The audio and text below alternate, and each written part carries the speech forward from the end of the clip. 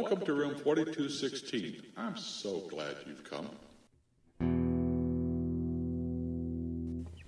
Reading the Bible can be difficult. Not to mention understanding it. Having a disability such as blindness or another can be difficult too. Sometimes it feels like God's not even there. But in room 4216, God shows us His path, and we find we are not alone.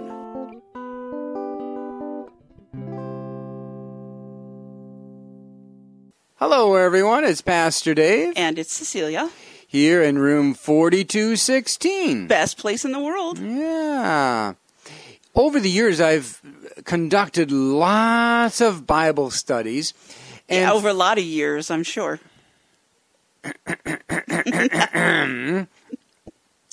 And what I've always enjoyed... Now you got me all confused, flustered, and befuddled. What I've liked about Bible studies is the interaction and engagement from people.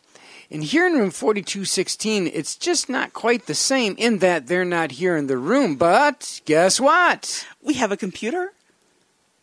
And we now have a new component to room 4216. Yay! From the inbox. We've gotten several letters of response that are truly noteworthy. I mean, several people have written before to say great job, and that's it. And we appreciate that even. Yes, we do. But these were a little bit more... Thought-provoking? and revealing. Our first letter is from Mary. Mary says, excellent podcast. Thank you for the background information on the book of James. Thanks also for the hilarious dramatization of what the author was not, neither a dictator nor a milksop. I think one of the gifts God has given me is empathy, the ability to listen to someone in distress without judging them or trying to dictate to them what they should do. And this is an act of service. I have faith that God will lead them to all truth, and I pray for them while I am listening. Oh, yes, she does. I think what you said about faith as a component of service is important, Pastor Dave. But if that faith is not combined with love, it can be used to browbeat people, which, in my opinion, can harm them. That's why I said I listen without judging them. I look forward to hearing more about this study. Well, first, thank you, Mary. We really appreciate it. I love how she observed her service, that she is keenly aware and identifies it as one who listens with empathy, so her heart's in it, but then she's praying at the same time. Oh, that is just, Yes. I love it. I love it. And then she talked about faith needing love. I think Mary's snuck ahead and read us some verses. She must have. Because James does talk about faith without works is dead. So we'll pick up more on that one a little bit later.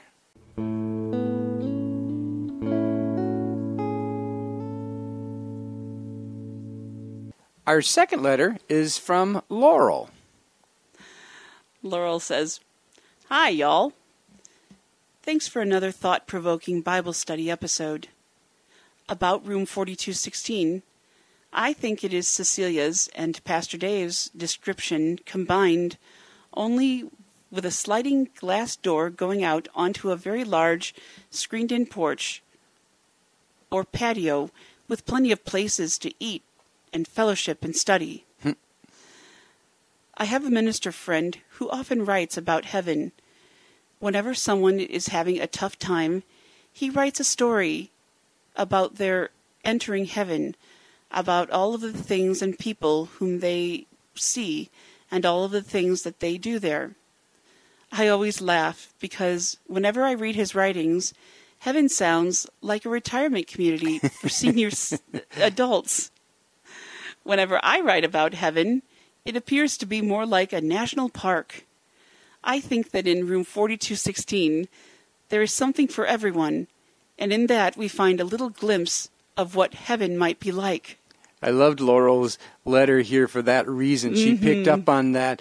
I was wondering if anyone would take the bait. I wanted people to respond to, what is room 4216? Yes. And I think she makes a good point in many ways.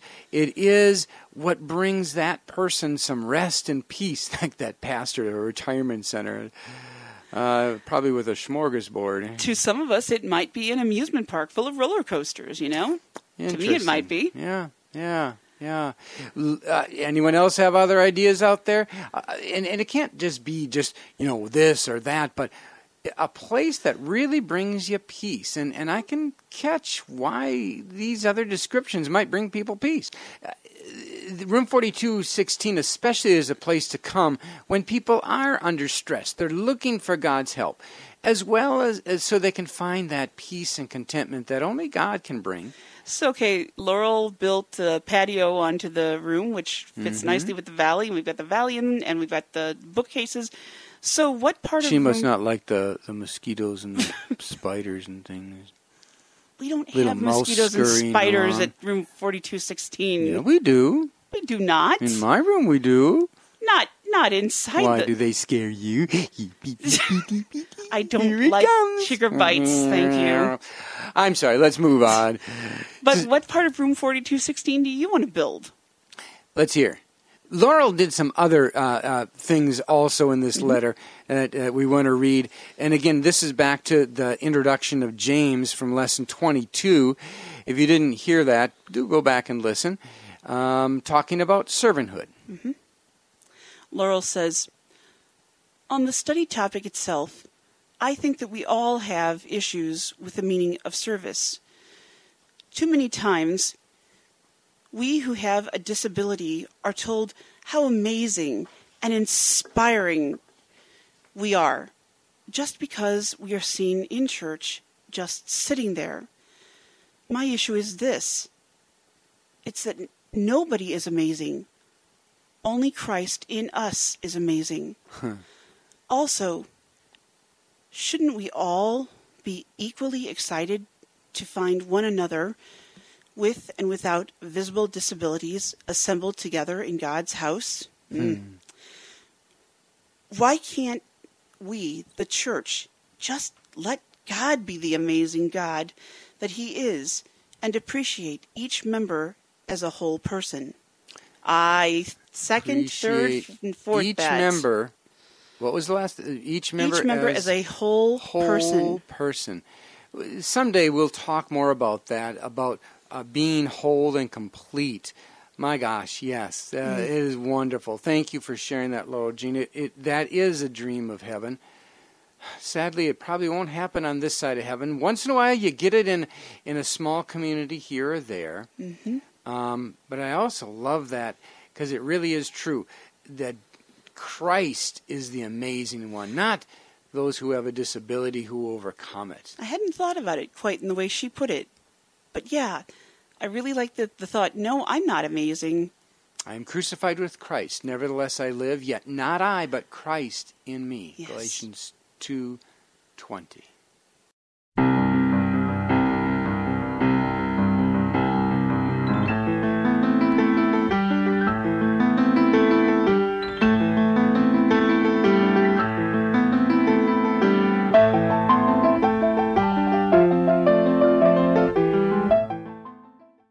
Picking up in the book of James, chapter 1, verse 2. Consider it pure joy, my brothers, whenever you face trials of many kinds, because you know that the testing of your faith develops perseverance. Perseverance must finish its work, so that you may be mature and complete, not lacking anything. James here is writing to the diaspora. Wait. That's a foreign word. Oh, you're right. I'm sorry. The Christians who are scattered abroad. They had grown as a church and a body in Jerusalem. Everything was going great, but then the Jews applied great pressure. There came persecution, and so Christians had to just run for their very lives. Many were killed, and many, when they finally landed somewhere, went, what just happened? Why? And I didn't stand up with my brother, and does God still love me? And is God punishing us for something? And is that why? And so James is writing to point out that trials are not what we usually think of. And that's why he starts by saying it can be joy. Wait a minute. I don't exactly consider some of the stuff I go through as joy. I mean, and telling me to consider it joy isn't going to make me do it. I'm blind. I can't get out much. We've gone through all this in other shows. And I'm not going to start clapping my hands and dancing for joy because of this. It sets up a framework of situations in which you live, which I live as a person who's blind. The question then is, how are we going to respond and react? Because these things are out of our control. And yeah, God is kind of saying, you can put me on the hook on this one. I'm not afraid to be on the hook for why things are the way they are, like blindness or other disabilities. Some he's probably not on the hook for, like when someone inflicts an injury purposefully on themselves. But I got to say, God is merciful and many times saves them and brings them to great blessings after that. But let me come back to where I'm saying. And so when we have these hardships, it is going to be a question, what is it going to do and bring about within us? Some of you may have heard about my charming, gorgeous, beautiful, vivacious, witty, red-headed wife. Oh, have we heard about what's her name again? Did you know that when she was in junior high, she hated her red hair? Kind of like Anne of Green Gables? I don't know that story. Oh, okay, yeah. Anne hated her red hair. Hated it.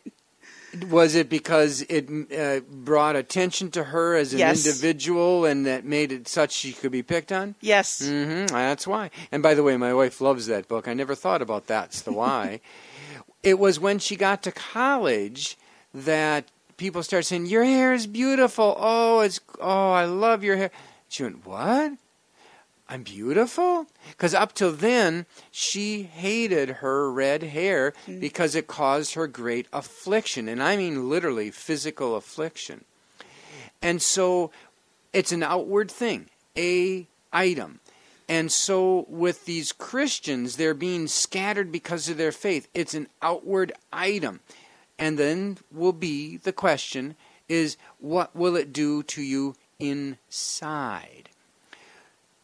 When our faith is tested in this way, it can help it to become stronger, especially because, as he goes on to say, the testing of your faith develops perseverance.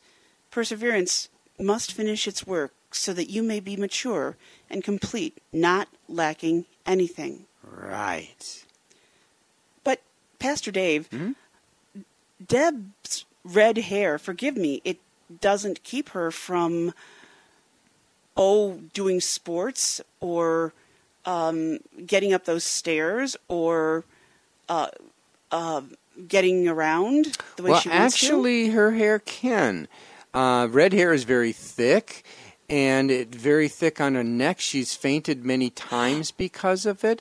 During the summer, it's very difficult for her because of so much heat is held in her head. She gets overheated many times. So does she get headaches? Very much so. Oh. Yeah. So it does have its effects, and there are times she just has to come in because she's overheating, even though she's having fun doing gardening and things, which is true about all of us. Every single one of us have limitations.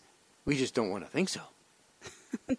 I heard something a couple of years ago. Do you know what some disabled people call those who have no disability? Those who have no disability, no.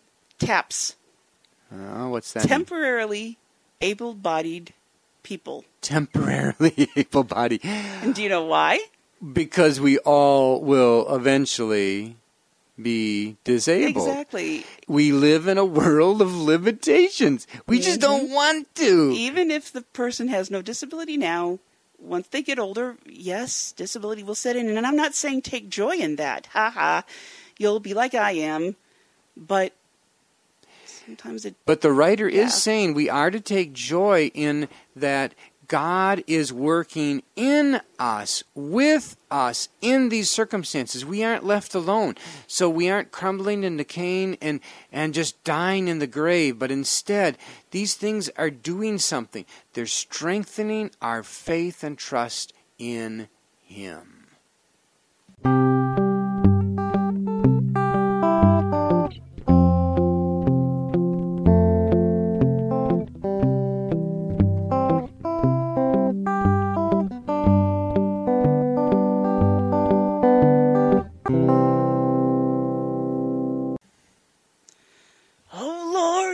Won't you buy me a Mercedes Oh, Benz? Lord. You know that Friends song? all I haven't heard got that Porsches, song. and I must You don't make know verse 3, amends. verse 2 to that, do you? I do so. What is it? Oh, Lord, won't you buy me a color TV? Not that I can see, but dialing for Is dollars. there a verse 3? Actually, there is. Shall I sing it? Please. Oh, Lord, won't you buy me a night on the town? I'm counting on you, Lord. Please don't let me down. Prove that you love me and buy the next round. Oh, Lord, won't you buy me a night on the town? I haven't heard that song in eons. Why did that song come to your mind? Well, I would have thought that would have been elementary. It ain't. Why? Because it says at the end of verse 4, so that you don't lack anything. No. Well, I don't want to lack anything. Cecilia, read verse 12 if you would, please. But Read verse 12. we're not verse finished. 12. We have verses 5. Read verse 12. He gives the orders. Not sure you'll listen, but please do this time. Blessed is the man who perseveres under trials, because when he has stood the test, he will receive the crown of life that God has promised to those who love him. In verse 4, the lacking nothing is referring to faith, and it's ultimately crowned with the crown of life. And again, he refers to the trials of not having the Mercedes Benz or the Porsches or the color TVs, but instead knowing that our God is with us all the way to the end.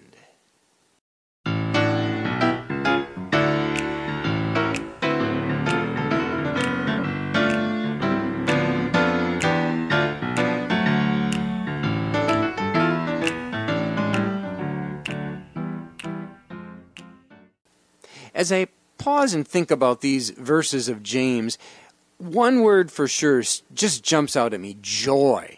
Joy in the midst of suffering and hardship. And my mind moves over to another Bible verse that speaks about Jesus. Hebrews chapter 12, verses 2 and 3.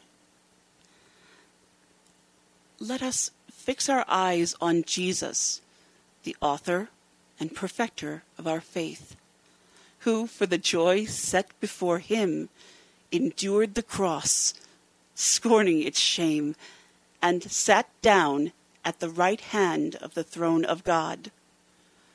Consider him who endured such opposition from sinful men, so that you will not grow weary and lose heart. By ourselves we cannot. Never ever do we have strength. We will grow weary and lose heart.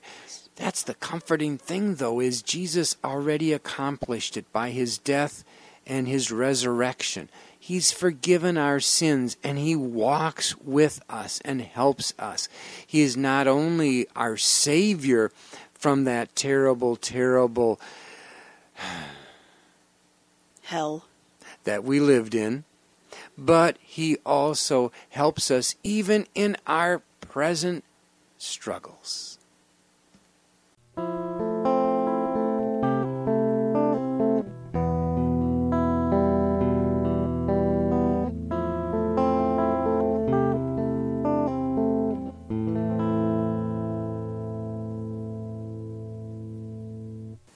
Well, Cecilia, I'm almost thinking before we jump into another whole topic with verse 5, maybe this is a good stopping point. Pastor Dave, I thought this Bible study was going to be just a 5-week Bible study, but we've only gotten through verse 4, and looks like we're going to be in this book for a while, ladies and gentlemen. It has a lot of good things to say, and maybe we'll move faster, maybe not. We'd like to hear from you. Do you want us to move faster or slower? Do you like the depth we're going into these things? Do you like longer podcasts, shorter podcasts? You can contact us at Info at not-alone dot net. That's INFO at NOT dash ALONE dot NET. Woohoo! Until next time, We are not alone.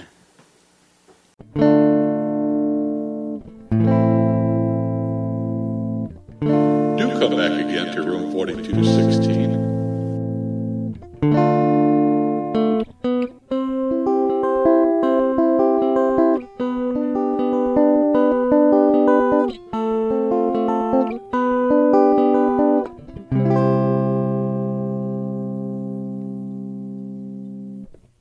Credits.